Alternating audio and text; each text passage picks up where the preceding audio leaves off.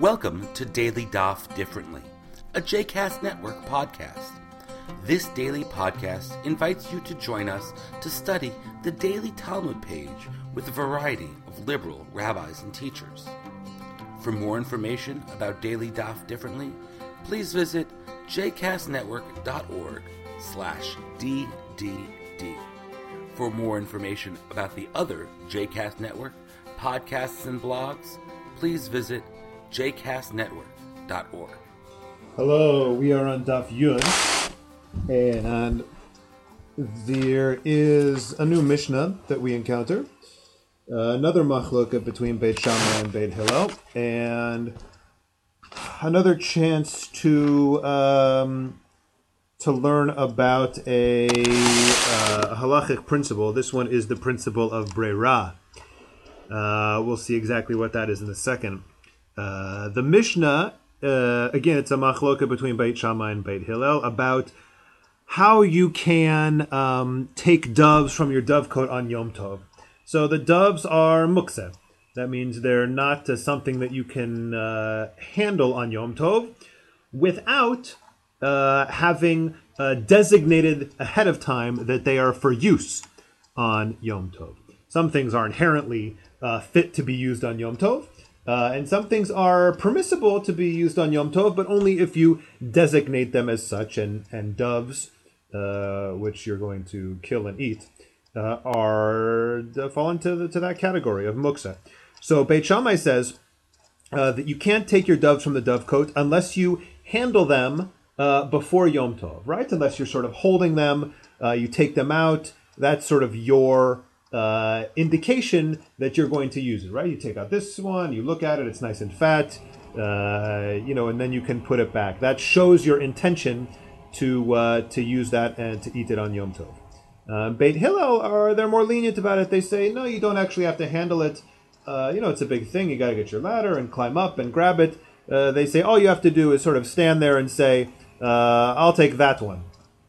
And that suffices to remove the muktzeh designation from the dove so that you can come back on Yom Tov and take it. So the Gemara asks about Beit Hillel's opinion, and they say, why do you have to specify? Right? Why do you have to specify which dove you're going to take? Right? They imagine that Beit Hillel's wants you to stand at the bottom and say, I'm going to take that big fat black dove. So they want to know why you have to specify. Why can't you just say, I'm going to take some doves from this dovecote tomorrow? Why can't you be more general and say, I'll take one of them. I don't know which one, but I'll take some from this dovecote. Why do you have to be more specific and say, I'm going to take that one? So the Gemara goes on to suggest an answer, and that has to do with the principle of bereirah. And the answer here actually isn't an answer. It's they're anticipating an answer and rejecting it. The answer that you might want to suggest is, well, because Beit Hillel do not actually hold by this principle of bereirah, and so to cut that argument short, the Gemara actually brings a Mishnah that proves that Beit Hillel actually does accept bereirah. So what is bereirah?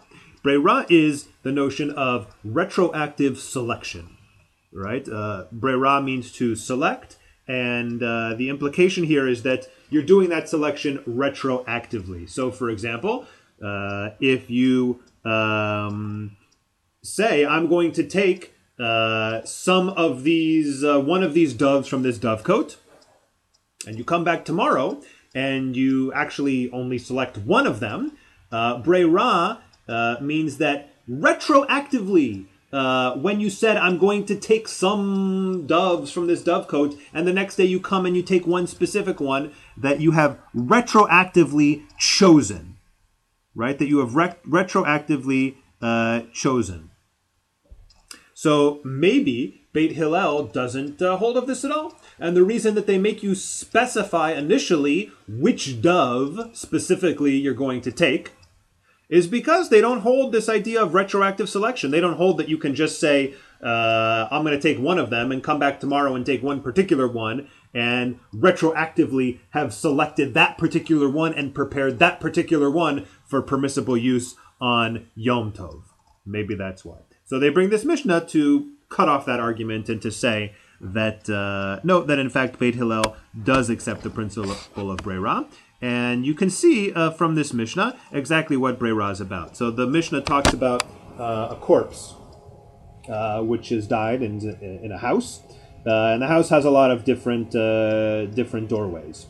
And if the doors are all closed, or even if they're all closed, I guess, all of the doorways are tameh. And so any kalim that are in those doorways become tameh. If one of the doors was open, then that doorway alone becomes tameh, and all the other ones are tahor. Right? That doorway alone becomes ritually impure, and all the kalim that are there, and all of the other ones, no, they become tahor.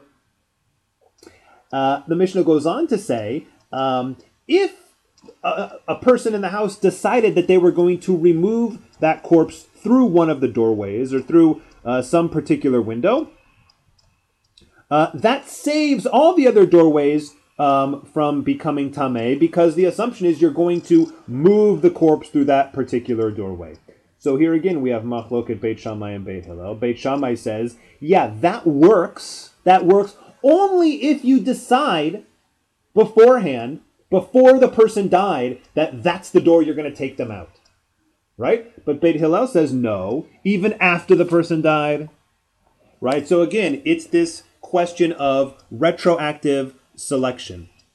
So one of the doors being open renders that door tameh and all the other ones tahor. The question is, if you open that door after the person's died, does that retroactively render all of the other ones pure?